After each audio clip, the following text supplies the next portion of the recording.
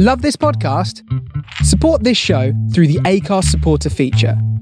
It's up to you how much you give, and there's no regular commitment. Just hit the link in the show description to support now. Without the ones like you, who work tirelessly to keep things running, everything would suddenly stop. Hospitals, factories, schools, and power plants, they all depend on you. No matter the weather, emergency, or time of day, you're the ones who get it done. At Grainger, we're here for you with professional-grade industrial supplies. Count on real-time product availability and fast delivery. Call, clickgrainger.com, or just stop by. Grainger, for the ones who get it done.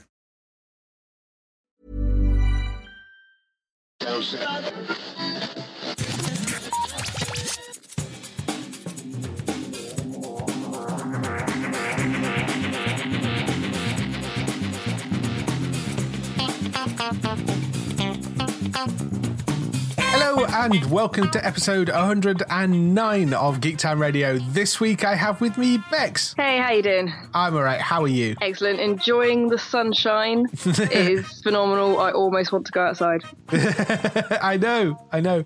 Makes you guilty about being inside doing things when the weather's like this. It was like 22 degrees up here yesterday. It's ridiculous.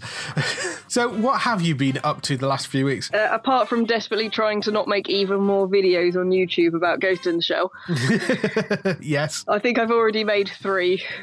I might make another one. So what did you think? They're a little bit ranty. Oh, right. Okay, so what did you think of Ghost in the Shell?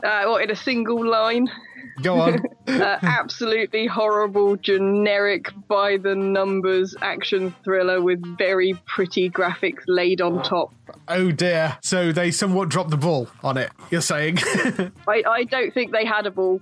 I think they weren't even in the realm of that particular metaphor. It was such a shame because visually there was some incredible work that was going on. Yeah. The people that were doing the costuming, the effects, the makeup, the styling, and things like that. Just amazing amounts of effort and wonderful work. However, it's all draped around this horrible, generic, poorly put together, predictable framework. Oh dear. And it wasn't very 3D. I saw it in 3D IMAX, and there was only about 3 scenes that really fully utilised any 3D. I expected it to be more, because so much of it is CGI. It was an opportunity to do some incredible 3D work, and they didn't really. It seems designed to just be seen in 2D. Yeah, I wonder if it was retrofitted 3D. Yeah, maybe. I think there was one instance where they randomly threw something at the camera for no reason, and that was about it, really. But it's one of those films that's weird because it's only really worth seeing on the big screen because the visuals are that pretty and that expansive. Not going to really work on a tiny television, no. But at the same time, I don't want to give them my money. Yeah, great. Yeah, I'm sort of the whole 3D thing. I'm kind of over at this point. I half the time I avoid going to 3D screenings unless it's something that I really think will work. But yeah, it's very disappointing. Could work. It's one of those things that really could work, but something would have to pretty much be film to only be seen in 3D because you lay out your shots very differently, you would direct it very differently, the way the camera will pan and move, the way you set up your foreground and background, what is in focus or not, that's done very differently if you want to do it well in 3D, but everyone is trying to just do a hybrid where it will be kind of okay in 3D or 2D, and that means that no one really gets a very good deal. Yeah, totally. Yeah, the retrofitted 3D stuff I really dislike, and the stuff that's, I mean, there have been a few things that have been shot well in 3D. I think Avatar worked very well in 3D. I think the Hobbit movies are very interesting in 3D as well because they've been designed to be shot like that. But when they kind of retrofit it, or I remember watching Captain America the First Avenger in 3D and I thought it was awful and works so much better as a 2D movie. So, you know, it's... Well, you know that it shouldn't be shown in 3D if it only cost you an extra £3 and you feel robbed. Yes, that's a good point. You're sitting there going, I could have had an expensive overpriced packet of crisps. Yeah. That would have been worth it more than the slight 3D-ness and the slight awkwardness of having glasses or glasses over glasses in some people's cases. Yes, yeah. No, and totally. I think Ghost in the Shell very much was one of those. If you want to see the beautiful visuals, watch it in 2D because you also get kind of better colour saturation and enjoy it for that. But do not expect a single line of well-written dialogue. Oh dear.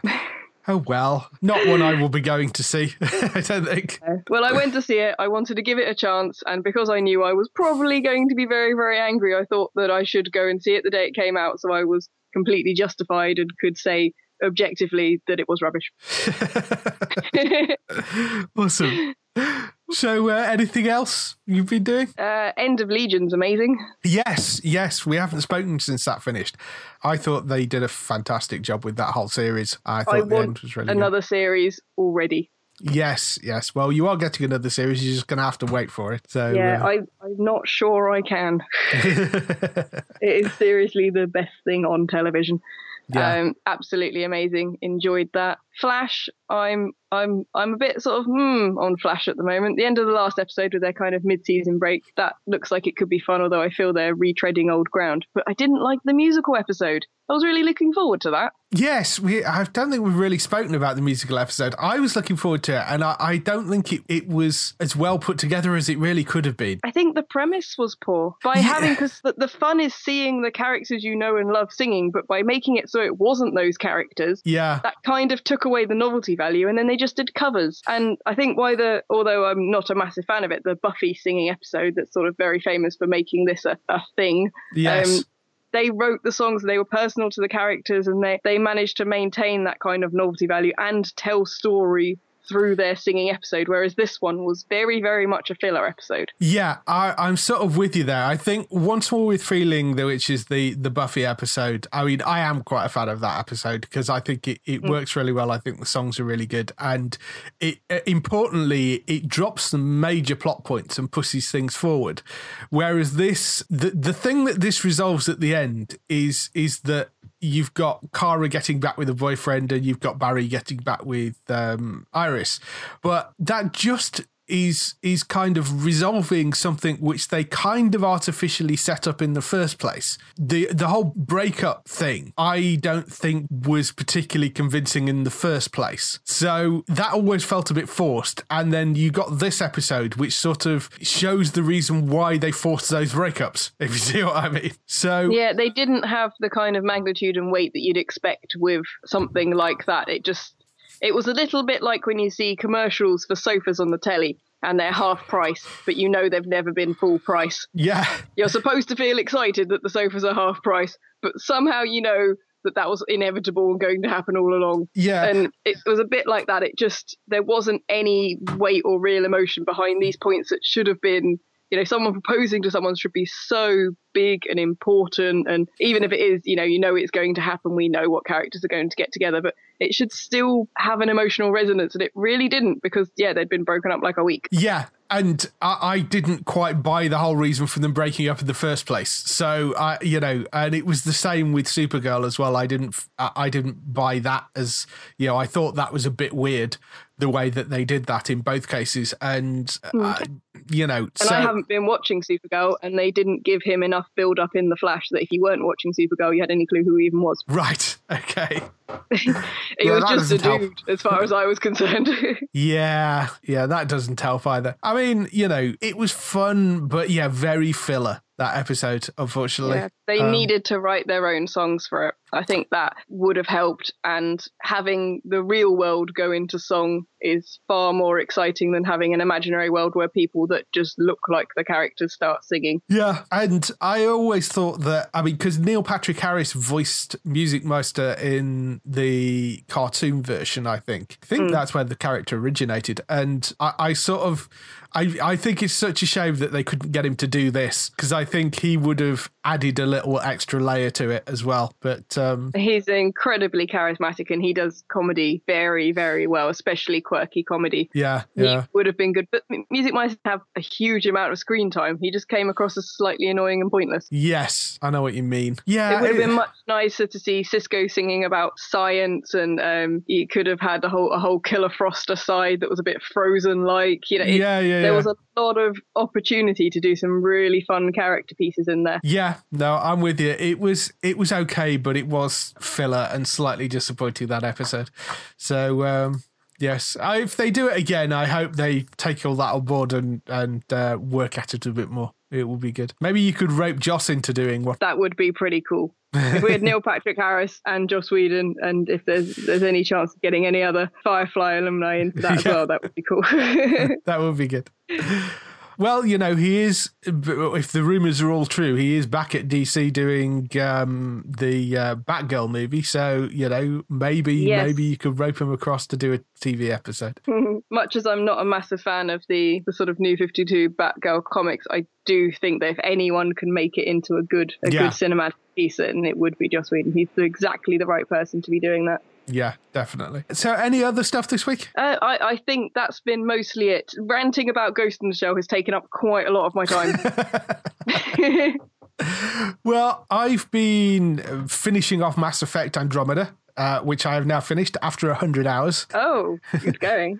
So, 100 hours of gameplay there or thereabouts anyway. And I thoroughly enjoyed it. I mean, they are, I think I got a 96% completion so far. So technically, I suppose I've not entirely finished. There are a few quests or missions that I jumped over. One of which was because, in fact, a couple of them that I've missed because they were bugged and they were minor side missions. So I didn't worry too much about them. One of those got fixed, but by the time it was fixed, I kind of finished the main story and I couldn't be bothered to go back and do it. The other one is still bugged even now, even after the first patch. So that's slightly annoying, but they have improved quite a lot of bits and pieces with that first patch as well. So that's quite good. I find a way of changing the colours of the clothes, which I'd struggled with as well, which I thought originally was a bug, but it's badly labelled how you're actually supposed to do it. But overall, I thought the story was good fun. I think that it's well put together. I think a lot of people are finding it's taking sort of 10 hours or so, 10, 15 hours for them to really get into it. I didn't have that at all. I really enjoyed it pretty much from the start, but I love those sort of big open world, wander around, do what you want sort of games. I'm a huge fan of those BioWare games. So I was always kind of predisposed to liking this. And there was nothing in it that was game-breakingly bad that would put me off it. So the characterizations compared to the other Mass Effect games, I think are good and solid. There's always a few people on your team that you really don't get on with, and you always have favorites. And I think that's the same case here as well. There are certain people that I always took on missions which I wouldn't do before, but overall, definitely a thumbs up from me. Well worth going out to get, I think. I take it you've not played yet. No, I am quite behind on the gaming. I'm still playing Lollipop Chainsaw, man. Yeah. Interesting. I don't have as much time for gaming as I used to. Yes. And I tend to play slightly more throwaway things or things that are beat-em-ups, co-ops and things I can do in a social situation, right? Rather than playing the RPGs, because I tend to play JRPGs that are exceedingly long and complicated and entirely take over your life for months. Yes, yeah, I know the sort of ones you mean. There was a couple Save them up for winter. Yes, they're good winter games, those. A couple of little other games that I picked up. There's one called Beat Cop, which is a sort of 8-bit pixel kind of designed to be a bit as though the story's based around the idea that you're a police detective that's been busted down to being a police cop, and you have a beat, which is like a street, and it's all done in sort of 8-pixel kind of art, and you're trying to solve the case that busted you down wrongly to being a beat cop. And on top of that, you're also doing your regular kind of day-to-day police duties up and down this particular street. So you're dealing with shop owners and that sort of stuff. That's quite good fun. It's a sort of love letter to those 80s kind of TV cop dramas is the way it's described. But that's really good fun. And a good little throwaway thing where, each day takes sort of 20 minutes or so to play through.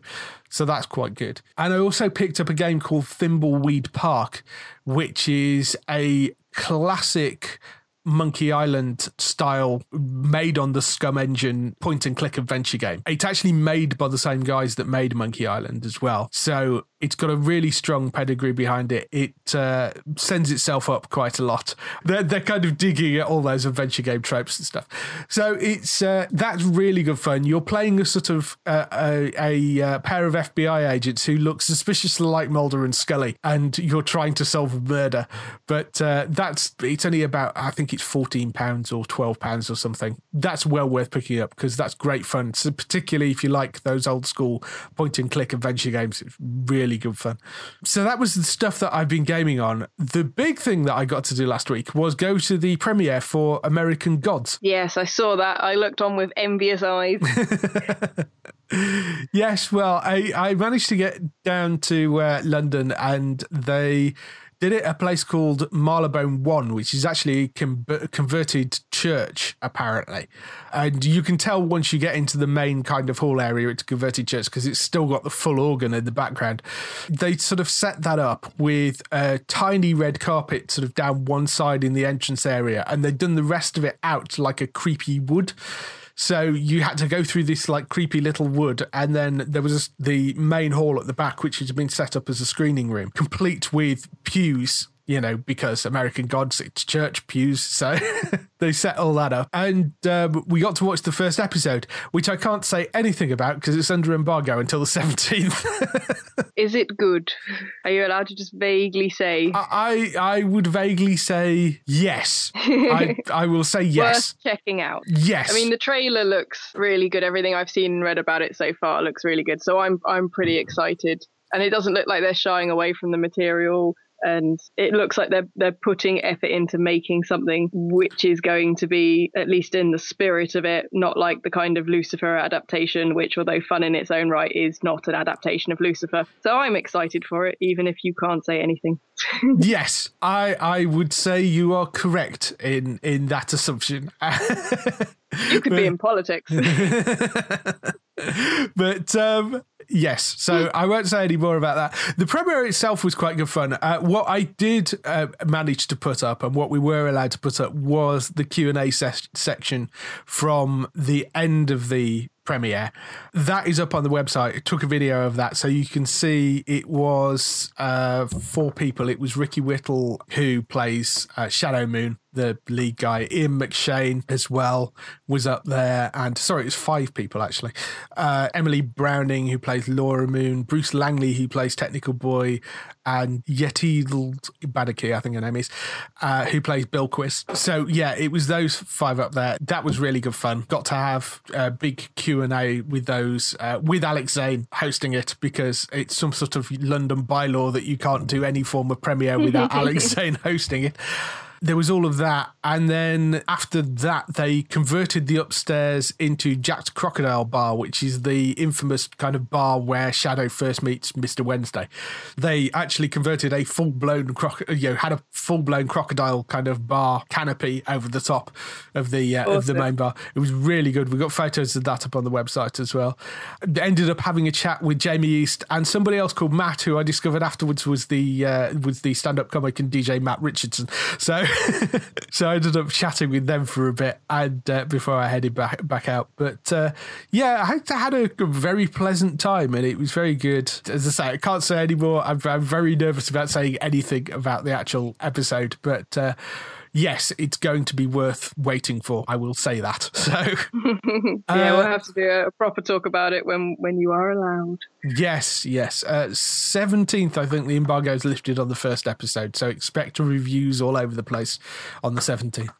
Other than that, there's a few other things that came back. You've got Bones finished forever this week over here, which, I don't know, I think it had probably run its course, that show. Much as I like David Boreanaz and I enjoy watching that show, I think it had got to the point where they must have killed people in every possible human way you could at this point. So I think that was probably good. It came to an end, and it wrapped things up nicely, I thought. Although it did feel a bit like you could bring it back for another episode if you really wanted to, because it wasn't like they killed anybody off or anybody went in a, went off to do something else entirely. It did feel like you could continue that quite happily if you really wanted to.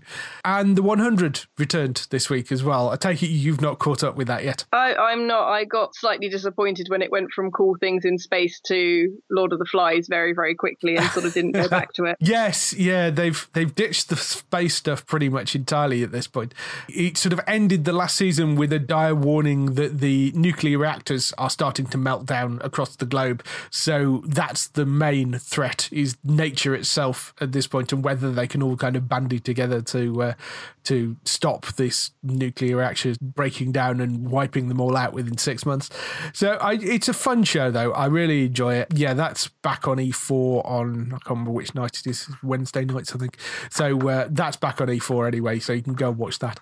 So yeah, I think that's it for the stuff for this week. Let's move on to some film and TV news. So film and TV news this week, we've got a couple of renews, or a few different renewals. Colony has been picked up for a third season. Did you see any of the first season of this? We've not even had the second one over here yet. I do feel like already this episode, mostly everything I've said is negative, and I feel like sorry for that, but I watched the first episode and felt like it was just a standard drama with a sci-fi backdrop. Did that change as the series went on? I have to say, I only made it about halfway through that first season. So, and I do want to go back and watch the rest of it, but I don't know. I think it probably did. It's closer to something like V, maybe, which I thought was quite a good series, but I don't think we ever actually saw the aliens themselves, the alien kind of overlords. We're only seeing this kind of occupation side of things. So I need to go back and watch the rest of the first season of that. I think it depends if they broaden it out a bit, because the thing with V is that they showed you both sides and there was interesting politics on both sides. Yeah. And then Colony looked like it was just going to be centered around the humans and family life, and you could almost switch that backdrop out for some other sort of post-apocalyptic or controlling event. Yeah, you could have. I mean, it was basically the idea of a sort of Nazi occupation or an occupied country, but with aliens. Was the basic premise of it. So I know exactly what you mean. I will go back and watch the rest of the first season, hopefully before the second season lands over here, which we still don't have an exact date for yet, other than we know it is coming at some point to Sky One, and I would think it would be in the next couple of months. Colony, I think season 2 was finished airing in the US, so I suspect they were waiting for that to finish before they brought it over. Criminal Minds has been renewed for a 13th season, which was one of the ones that was left off the massive CBS renewal list a couple of weeks ago, whenever that was. And Netflix have renewed a show called Mindhunter, which you won't have seen because it's not aired yet. It's sort of Criminal Minds crossed with Silence of the Lambs. It's 2 FBI behavioral science unit people who are interviewing serial killers to solve crimes. It stars Jonathan Groff, who was in Glee and voiced one of the characters in Frozen, Hulk McNary, who was in Blue Bloods and CSI Miami, and Anna Tove, who was in Fringe, are the main stars. But it's produced by David Fincher, who's the man behind Gone Girl and Social Network. And it's not due actually to air. It's a Netflix original series, not due to air until October, and they've already renewed it for a second season. So I think that's definitely going to be one to keep an eye out for. Could be quite interesting. I do like things that actually delve into the psychology of stuff. So if they take it on that angle and they do actually look into things in depth, then that could be quite an interesting one to probably have on, like, when you're eating dinner or something, because I'm assuming it's going to be a procedural. Yeah, I mean, I don't know how procedural it's going to be, given, I mean, it's very difficult to tell with Netflix shows, and there isn't that much out about it right now. So what interests me is the fact that it's got David Fincher behind it, which, you know, he likes his psychological, bordering on horror thrillers. So I think that's going to be quite an interesting show, but that doesn't arrive until October, but they've already renewed it for a second season. So want to watch out for. If they're chasing one particular killer in a kind of Red John style, that could be quite fun. Yeah, I'm not sure. I'm not sure whether it is going to be procedural or whether it's one person, but it's called Mindhunter. I think it's based on a book as well, so I think it's based on an actual factual book of sort of FBI and serial killers, so it could be very interesting. That's going to be one to look out for. But Mindhunter, October, that arrives, and then there'll be another season after that. On to the main news stories. We have another Marvel series incoming, but this one's kind of different because it's a live-action comedy series. It's coming to Freeform in the US. We obviously no UK channel or air date yet.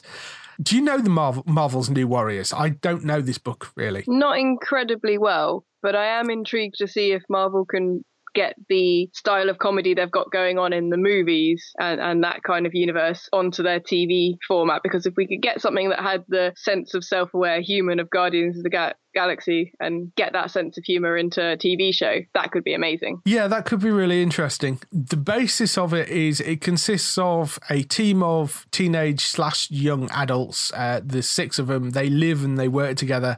They've got powers and abilities that are on the opposite end of the spectrum to the Avengers. New Warriors want to make a difference in the world, even if the world isn't ready. Not quite super, not yet heroes, is the tagline they seem to be using. It's about the time in your life when you first enter adulthood and feel like you can do everything and nothing all at once, except in this world, bad guys can be as terrifying as bad dates. One of the characters is Squirrel Girl, who is a sort of you kind of Rocket Raccoon sort of idea, I guess. Apart from, I think it's a girl that has the powers of a squirrel, so she actually looks like a girl with squirrely ears, from what I can tell. And a tail. And a tail, yes. So she's described as an empowering fangirl, tough, optimistic, and a natural leader. He's confident and has the powers of a squirrel. She's acrobatic, can fight and talk to other squirrels. Her most important trait is that she has faith in people and teaches them to believe in themselves. So it looks like they're going to be kind of hanging around her as the main team leads. They've not announced who the others of the New Warriors are going to be, but it's quite interesting they're doing a straight up superhero live action comedy, I think. Well, Squirrel Girl in herself is a little bit of a joke character because she was sort of a bit ridiculous, and then to somehow combat that, they made her one of the most powerful mutants and take on some unbelievably strong bad guys and win. And she gets a bit of a mixed reaction from the comic book community. Some people absolutely love her and other people just think, oh, make it stop. I think this could go one of two ways. Either it could be incredibly funny in a Guardians of the Galaxy way, but whenever anything mentions like being scared of going on bad date, I start to get kind of Smallville flashbacks. Yeah. I mean, they're not doing it as an hour long. They're only kind of 10-30-minute episodes at the moment. So they are doing it very much as a half-hour comedy. So I don't know. I mean, I know what you're saying about if they can do something like Guardians of the Galaxy. I get the feeling they're heading more into sitcom territory, which slightly worries me. Knowing who's writing and directing this one is going to have a big impact on whether or not I watch it. Yeah, no, I know what you mean. So it's one to watch out for anyway. It's Marvel's New Warriors is the name of that show. Moving on, we have another piece of news on Philip K. Dick's Electric Dreams, which we spoke about last time, actually, you were on. They've announced some more casting for it. The next episode that's being shot will star Jack Rayner, who's from Beth and Free Fire and the Jungle Book, and Benedict Wong, who is, of course, from Doctor Strange and The Martian, and was in Top Boy. They both take the lead in an episode called Impossible Planet, as two disillusioned, disenchanted and indifferent space tourist employees take up an elderly woman who's played by Geraldine Chapman from Monsters Call and Josh Vargo. They take up her request for a trip back to Earth, the existence of which is a long debunked myth. I find that's kind of an interesting setup. She's apparently easily confused, but she's rich, so for the right payment, what's the harm in indulging her fantasies? As the journey unfolds, however, their scam begins to eat away at them. Ultimately, they find themselves dealt a bittersweet surprise. Yeah, I mean, again, I don't know the story it's based off, but it is based off a Philip K. Dick short story. I quite like this idea. It's quite a nice one, I thought. I love all of Philip K. Dick's short stories. I think that this is, I said last time, this is exactly the right format for showcasing all of his short stories because they have some of his best ideas and people normally try and drag them out into whole movie formats. Yeah. And doing them episodic in the Black Mirror style is going to make these little pockets of hopefully compete genius, and I'm incredibly looking forward to this. This is probably one of the things I'm most excited about at the moment. Yeah, it does look really, really good. This one is being written and directed by David Farr, who is one of the guys behind The Night Manager, Hannah and Mafia. It's based on the Impossible Planet Philip K. Dick short story. The show will be going out later in the year on Channel 4 in the UK and Amazon Prime in the US. So definitely want to watch out for that. I think it's shaping up to be a very interesting series. This. You've got Timothy Spall in the first episode as well, which looked like quite a good one too. So next up, we have a new drama coming to BBC Two called Collateral. And they've announced that it's starring Carey Mulligan, but you've also got Billy Piper, John Sim, and Nicola Walker joining the cast for that as well. It's set over the course of 4 days. It's a 4-part drama exploring the spiralling repercussions surrounding the fatal shooting of a pizza delivery man. Refusing to accept this is a random, senseless act of violence, tough and single-minded detective Inspector Kip Gillespie, who is played by Mulligan, is determined to discover there is a darker truth. John Sim plays politician David Mars, who becomes instantly embroiled in the drama through his turbulent relationship with his troubled, unpredictable ex Karen, who is played by Billy Piper. And Nicola Walker is playing Jane Oliver, who is a compassionate vicar who struggles to conceal her affair with the only witness to the crime. Yeah, interesting group of... it sounds very much like a sort of standard BBC drama to me, but interesting cast lineup they've got there. Yeah, slightly outside of my area, but I do like a lot of the people involved in this. I'm sort of with you there as well. The writing for this comes from David Hare, who has done various things in the past. He's actually well known as a playwright, but did The Hours for TV, did The Reader. He's done various other things as well. So, he's a reasonable guy to have behind it. I think Carey Mulligan is a great actress. You've got Nicola Walker, who's fantastic. John Sim is also really good. And, it's always nice to see Billy Piper and things. So, I think it's a good, solid cast behind it. It's difficult because the story itself doesn't massively excite me, but I think the cast and the person behind it will probably make me go and watch it, I think. Yeah, I think because it's just the 4 episodes and they've been very clear in describing it as contemporary state of the nation thriller, and that I think that it sort of sounds like the plot on when you just write it out straight doesn't actually describe what it's going to be very well. Yeah, I know what you mean, because it does sound fairly generic, but we'll see. Coming to BBC Two, it's 4 60-minute episodes. We don't know exactly when yet. It's co-produced by a company called The Forge and Netflix, so I imagine worldwide distribution is probably going out on Netflix if that's the case. Also means they might be willing to take more risks with it. Yeah, possibly. If it's a BBC need to see more information about that one. Yeah, if it's a BBC Two show, then they might push the boat out a little bit more as well. And sticking with John Sim as well, there was the other little story that popped up at the end of last week. John Sim is returning as the Master on Doctor Who as well. He posted a thing saying, "I can confirm it's true, commented Sim.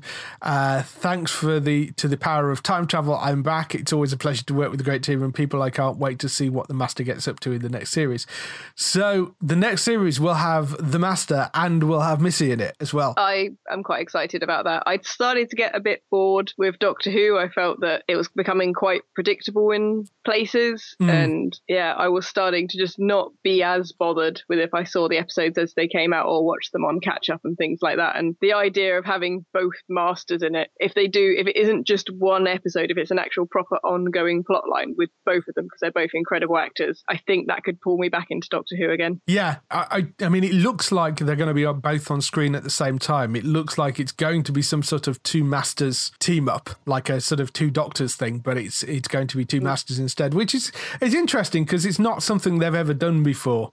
It's not something they've ever really had the opportunity to do before, I don't think, because every time the Master has been on screen in the old series, I think every time they replaced the Master was generally because the previous guy had died off. So, Yeah, they also go on a lot about the paradoxes of meeting yourself and how you never should. And the Master's already done something with a massive paradox type machine. So they're going to need to come up with something slightly different than, oh, he's just doing that again. Yeah. But if they're going to run this over, rather than it just being a one episode gimmick, if they're going to run this over a longer amount of episodes, I think that just could be incredibly entertaining to watch. Yeah, and of course we have got a regeneration coming up. So, maybe the fact that there are two masters that he's battling, maybe that has something to do with the regeneration, possibly. Is the master going to win for once? maybe he is. I don't know. But I think that's going to be kind of interesting. And it's going to be good to see John Sim and Michelle Gomez on screen together. I think that's going to be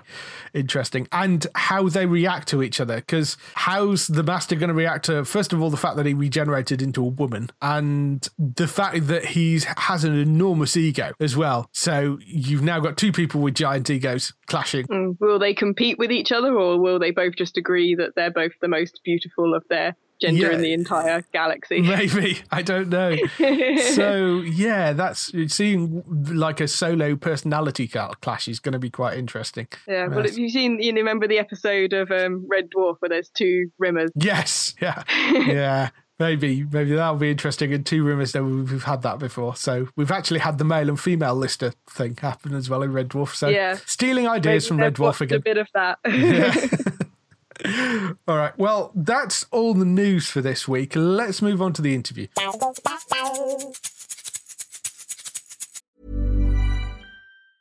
It's that time of the year. Your vacation is coming up. You can already hear the beach waves, feel the warm breeze, relax, and think about work. You really, really want it all to work out while you're away. Monday.com gives you and the team that peace of mind. When all work is on one platform and everyone's in sync, things just flow. Wherever you are, tap the banner to go to Monday.com.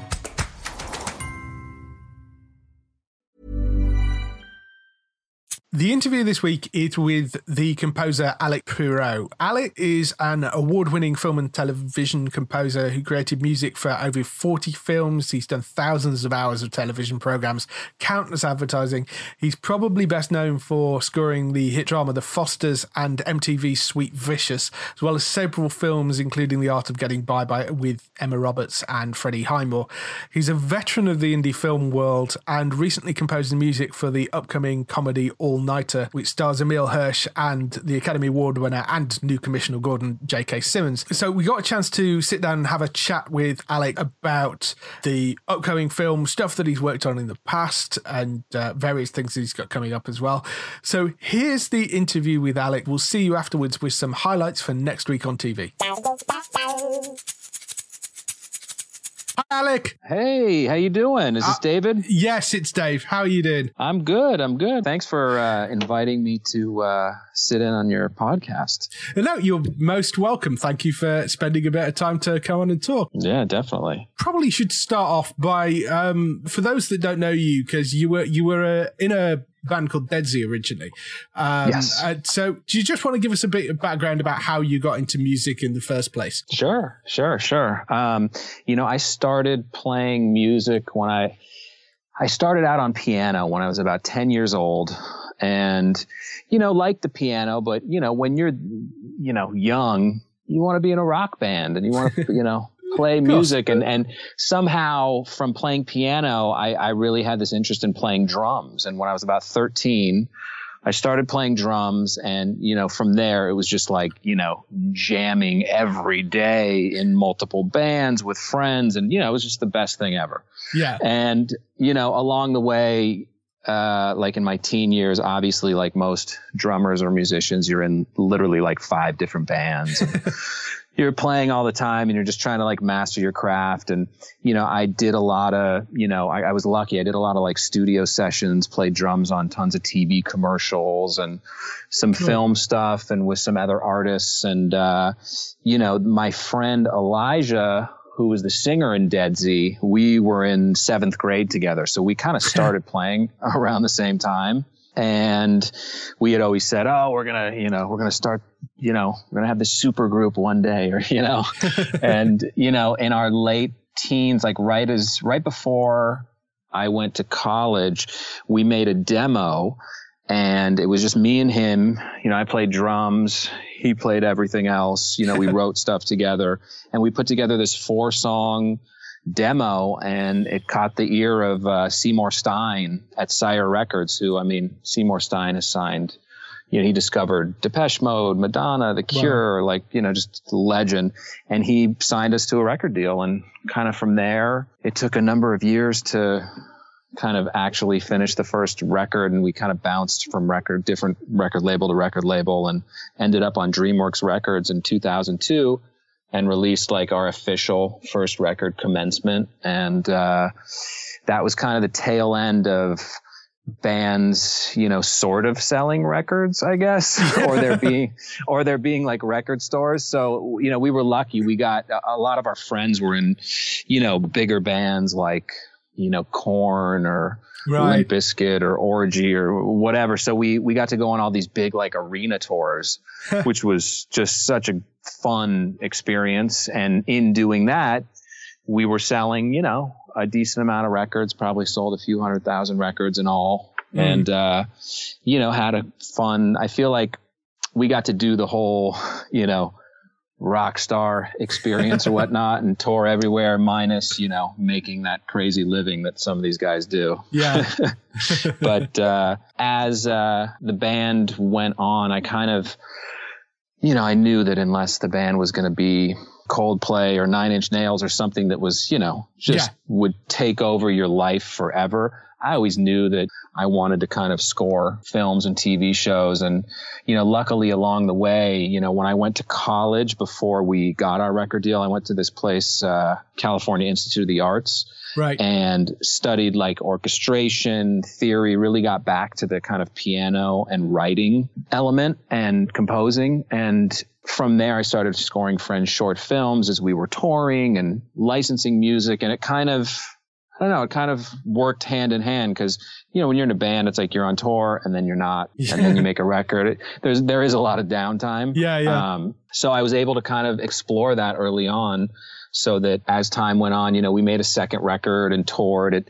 The scoring thing just kind of started to outweigh the band thing. And, you know, in your 20s, it's really, really fun to, you know, have that experience and be out on the road and have no responsibility and all that. But, you know, as you know, once you get into your 30s, if you want to get married or have a family, or just, you know, things sort of change priority wise. And, you know, that's why I loved composing, because it was like there weren't 5 other people you would have to kind of coordinate things with, or it was really, you know, started with you, and then collaborating with other people is amazing. But, you know, I was able to kind of like stay in one place, and I don't know, one thing led to another, and I scored a buddy's film, and it was kind of the first, I guess, bigger film that I'd scored. First time I got to do an orchestra, and it went to Sundance and was my first sort of taste of like, oh God, this is totally what I want to do with the rest of my life. This is awesome. So I guess that's sort of the long-winded beginning to start. So I guess if you've been doing sort of small films throughout while you were in the band, that must have made the transition from being a rock musician into being a full-blown screen composer a lot easier. Oh, yeah. I mean, 100%. Because, I mean, it's one thing to be able to write a song. It's a whole other skill set to be able to look at picture and put music to it, and then be able to revise that per somebody's notes. You know, the thing about scoring that's different from, you know, writing a song or making a record in a band is like when you're scoring, you're given these sort of parameters, and you're kind of, you know, in a box. In a way, and you try to figure out how to make the director's vision sort of come through on screen, given like these parameters and you know what you have to work within, which I find a really fun challenge, because you come up with different stuff every time. The cool thing about being in a band is there's no rules, nothing's off limits. You can take it wherever you want, which is really exciting as well. So it's just a different skill set, I think. So you know, like anything, you got to just kind of do it over and over and over and over again to to get better. Over the years, you've scored various different TV shows. The Fosters, you're quite well known for, Sweet Vicious, Wicked Tuna, Manhattan Love Story, I noticed as well on your list. There's quite a wide variety of TV shows there. Do you have a particular, and movies as well, do you have a particular genre that you prefer to score for? I don't know. I mean, I like to mix it up, like the shows you mentioned, you know, one's like a family drama, one's a half-hour single cam comedy, one's an unscripted kind of docu-series. Yeah. I don't know. I mean, I've always gravitated more towards darker, more aggressive, dramatic type stuff, but I also really love scoring comedy too, because it's a whole different challenge, you know? Yeah.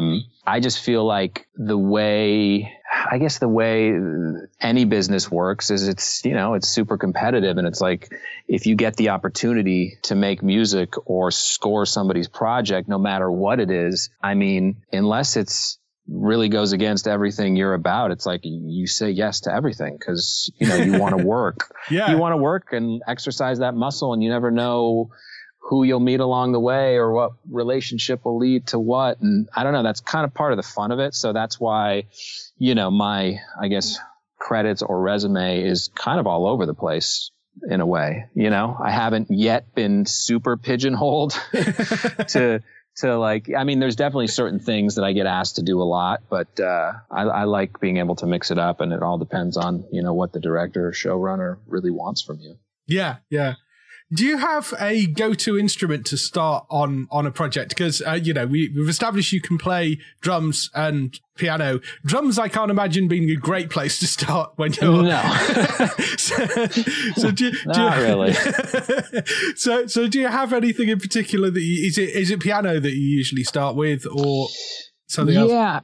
Yeah, I mean, usually it kind of, you know, over the years, I've kind of learned, like, even if I'm writing, you know, I play a little guitar as well, but if I'm per se, you know, writing something for guitar or for an orchestra or just a different instrument, my first concern is finding, you know, the right composition and coming up with the right themes that really kind of elevate what's on screen. And to me, that all starts on the piano. Right. And I won't move to even filling out a demo or whatever until my composition and my map, everything is complete just on the piano. Because once you write the piece, it's all there. And it's, how are you going to make this come to life? Like, what's the sound palette for this project that you're going to use? Is it guitar? Is it flute? It could be anything. But if you don't have the composition and the melodic themes, you don't really have anything. So yeah, I really like to start with that, and then that becomes the foundation. And then it's a lot of fun from there to kind of fill it out, and drums, you know, come into effect after you write the piece. Even though there were a couple pieces, this movie that I just scored called The All Nighter, which is, you know, I think the soundtrack, I believe, is coming out tomorrow, as well as it's going to be on VOD tomorrow. But in that movie, which I haven't gotten the opportunity to do a lot, it was super percussive based, which was so cool because there was 2 cues in there that literally are drum cues. Oh, cool. So yeah, which was really cool. So I got to kind of start out that way, which was just a whole fun, different way to do it. Yeah, I was going to come on to the film. You've got J.K. Simmons and Emil Hirsch are the 2 leads in it. It's kind of an action comedy, I guess. So yeah, that it looks like a great fun movie. I love J.K. He's amazing, awesome. Amazing at everything. One of the things that comes out in the trailer, which I was watching earlier, is Emil's character mentions he plays the banjo. So does that sort of influence the score in some way? When I first sat down with the director, that was definitely one of the first things we talked about, because there's a couple instances where Emil plays banjo on screen, right, and at the end of the film you see him on stage like jamming with his band. So originally we were like, let's start with these pre-records, see how that goes. Because the director, he was kind of on the fence if he wanted to, because once you put banjo into like a score or something, it becomes very like bluegrass heavy in a way. And I don't know that he really wanted to do that. He wanted to go more with the score kind of, you know, almost like those throwbacks, sort of like Lethal Weapon, you know, Midnight Run, 48 Hours type of kind of buddy action thriller score that has that sort of like bluesy yet driven, really pace driven kind of score, if that makes sense. But we did do some pre-records, you know, where I wrote some banjo pieces, and at the same time they had gotten Emil, like a banjo teacher, because he had to kind of learn. And as he was learning to play banjo, he got so into it that he started writing songs with his banjo teacher. And at the end of the day, he was just like, you know, check out this song I wrote for the end of the movie. And they ended up using that instead of one of my pre-records. But it came out really good. He got really good at banjos. And I think he wrote maybe 10 songs or something. I mean, only one's in the movie, but it was pretty impressive. Yeah, that's it's amazing somebody picks it up that quick. That's brilliant. Yeah, no, because that's a hard instrument. Yeah.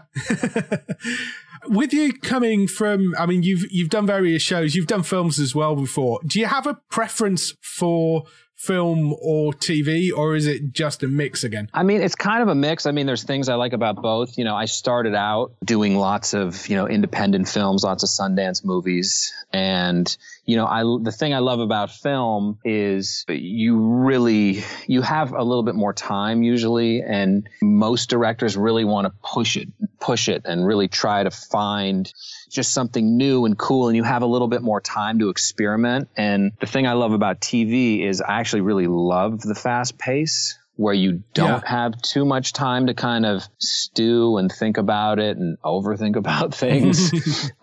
So it's really nice to kind of like come up with, you know, something cool and different and push myself artistically, obviously, but in that smaller amount of time. So it's nice to kind of do some TV, and then you get to do a film where you get to kind of like breathe a little bit more. I feel like music and film is a little more melodic at times, because in TV, it's, you know, it's such a short period that a show is on, and it's just so fast paced, and there's a lot of underscore, and I don't know, just a different thing. But I mean, I really do love both for sure. Yeah. What do you reckon is the most interesting experience you've had whilst being working as a composer? Let's see. I mean, there's a few. A couple years ago, I got a call to come in and score a film with Linkin Park, the band Linkin Park. Yeah, which was really cool, because I'd never done something like that. Basically, you know, we had toured with them back in the day, and I became friends with a couple of the guys and, you know, kept in touch. And one of them called and was like, hey, you know, we're trying to score this movie, and it's just overwhelming. I mean, it's just so different than making a record. Is there any way you could like come in and, you know, kind of walk us through the process, you know, be a part of it, help us out?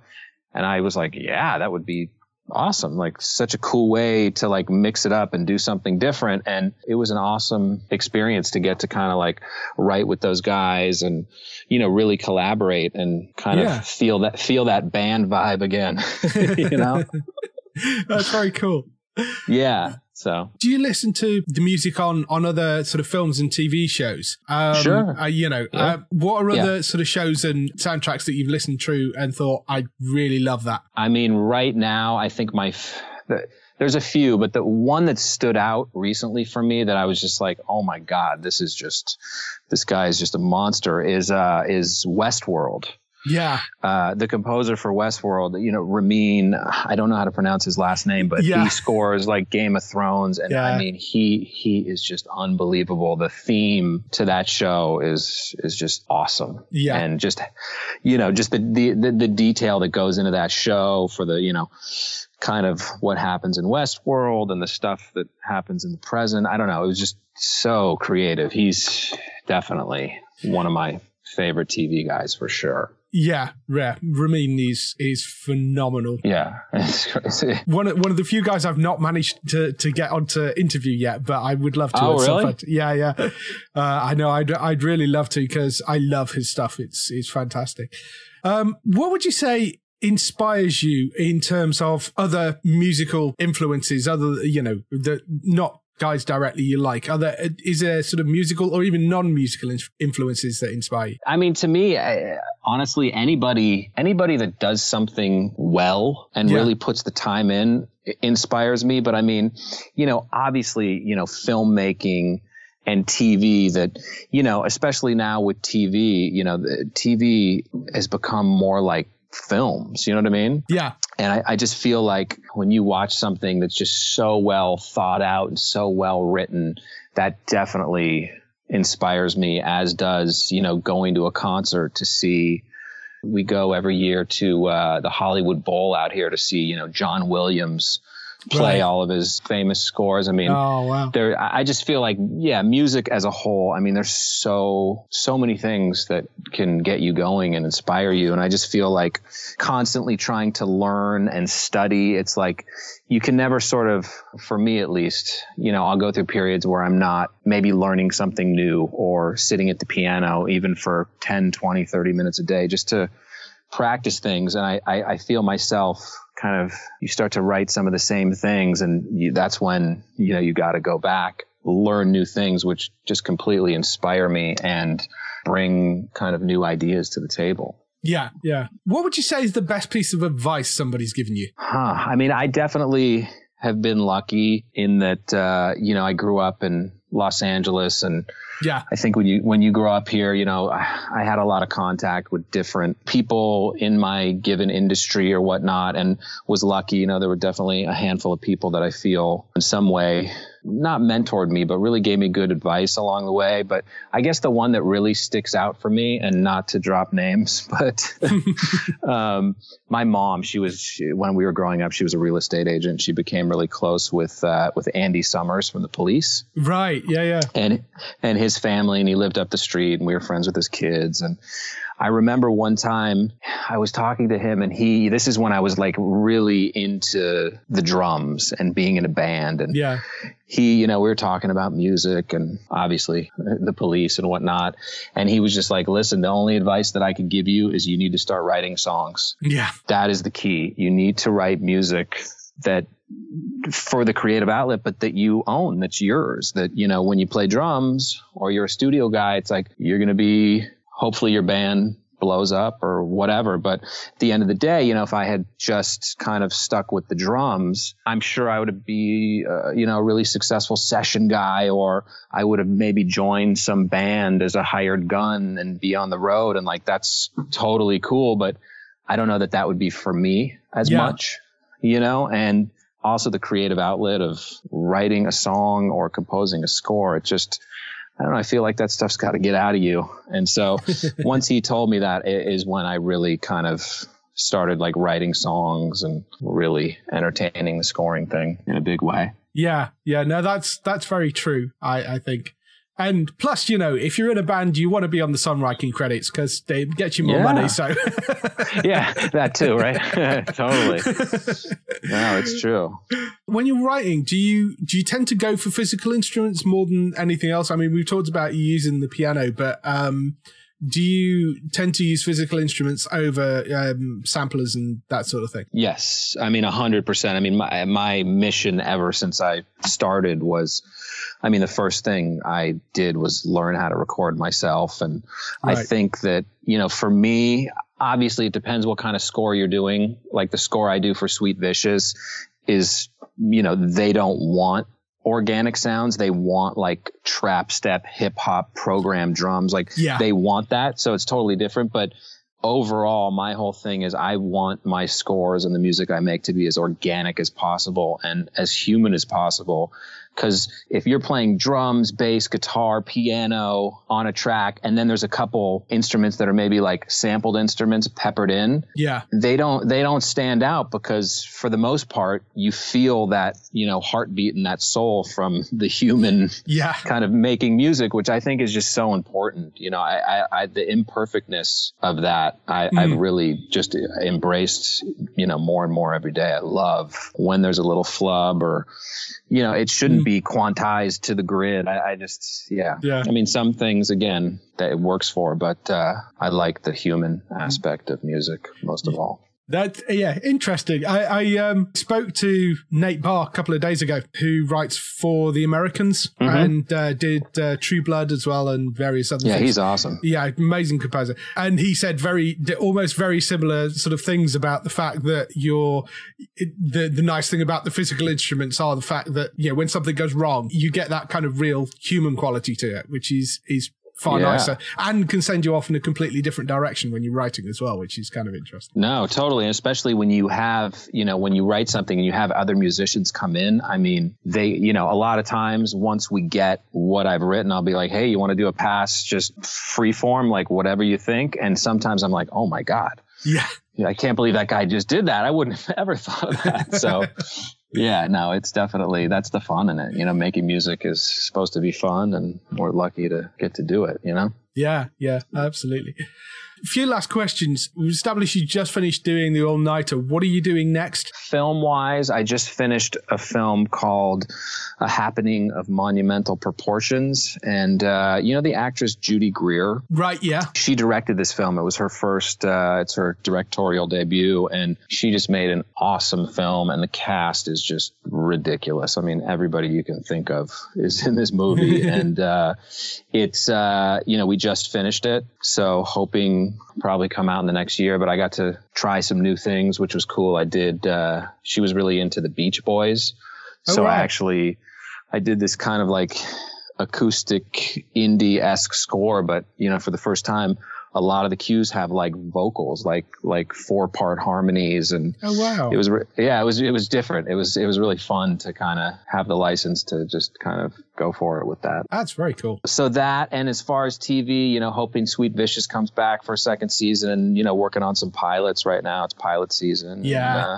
And, just, always trying to put as much out there as possible, because you just never know what comes back. Absolutely. So, yeah. A couple of very final questions that we always ask people. First one would be, what TV shows are you watching at the moment? Let's see. I'm watching right now, like last night, I really like Homeland. Yes. Watch Homeland, Better Call Saul. Ah, yes. Yeah, I mean, I was a big Breaking Bad fan. Yeah.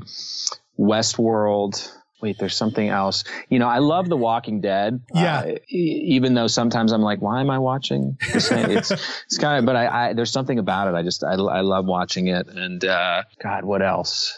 Those are kind of the main ones that, like right now, as far as where seasons are at. Those are my shows at the moment. Obviously, my wife likes the occasional Real Housewives marathon, which I'm subjected to, but no, just kidding.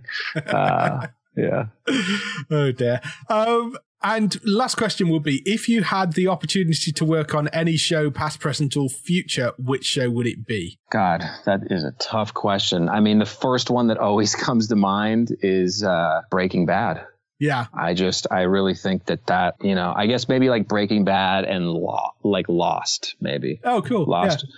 But Breaking Bad, I don't know. It's just literally, I think, one of just the most well-made, best shows. It's definitely top 10 of all time for me. And, that series finale, I think was one of the best series finales I've ever seen. So, oh, yeah. Yeah. I guess I would say that. Yeah. I really, that show is amazing. Yeah. All right. Well, we've been on half an hour, so I shall let you get back to your date. Thank you for spending a bit of time just talking through your work. No, this was awesome. It was actually the first podcast I've done. It was nice to, just have a conversation with somebody rather than do like a formal interview. It's definitely much more fun. Awesome. You take care. And you. Cheers. All right. Bye-bye. That was the interview with Alex. Hope you enjoyed that. Next up, we have some highlights for next week on TV. Highlights for next week on TV. First one is a fairly big one. Better Call Saul is back on Netflix on the 11th of April.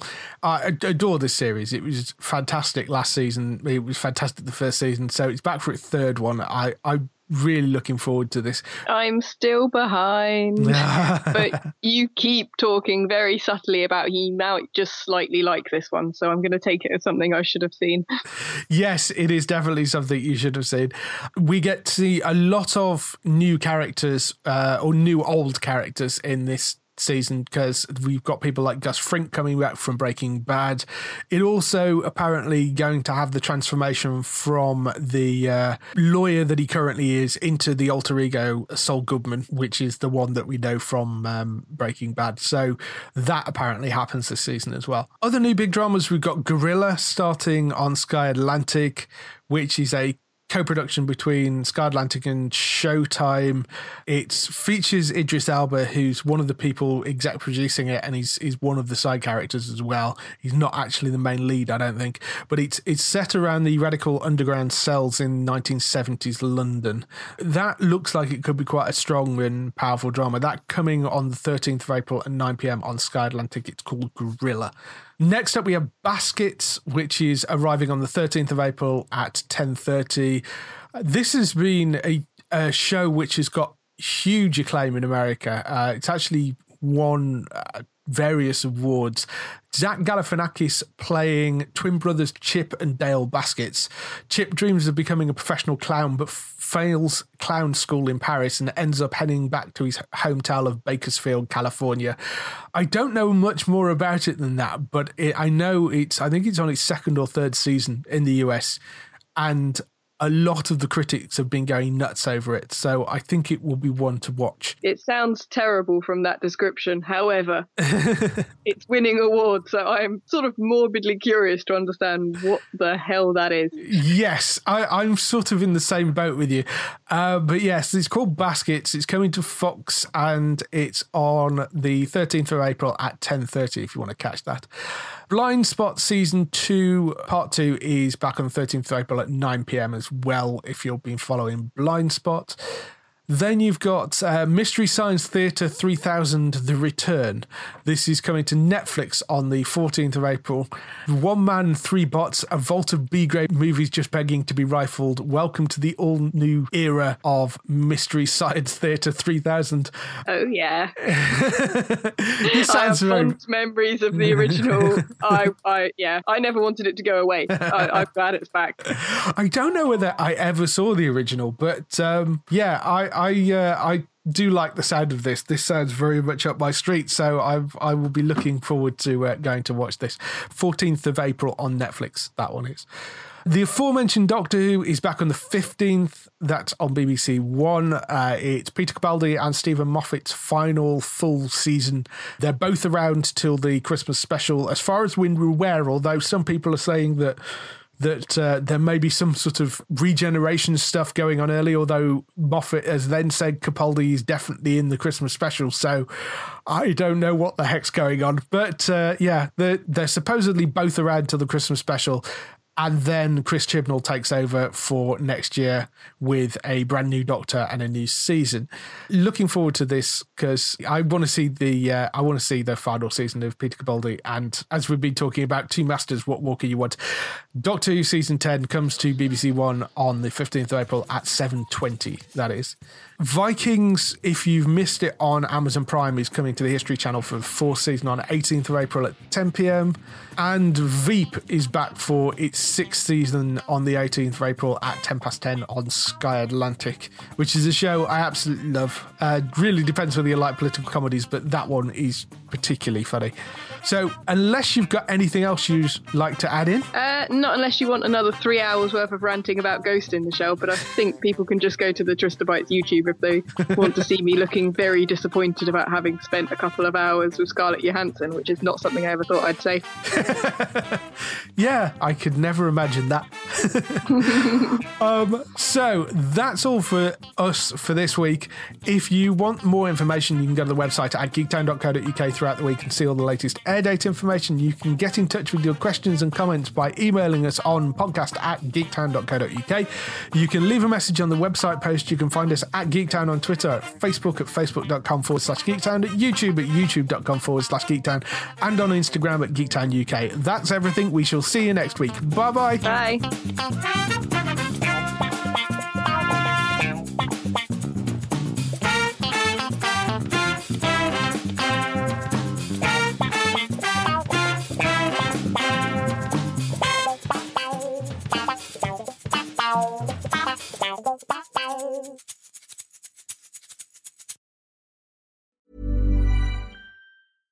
Cool fact, a crocodile can't stick out its tongue. Also, you can get health insurance for a month or just under a year in some states. United Healthcare short-term insurance plans, underwritten by Golden Rule Insurance Company, offer flexible, budget-friendly coverage for you. Learn more at uh1.com.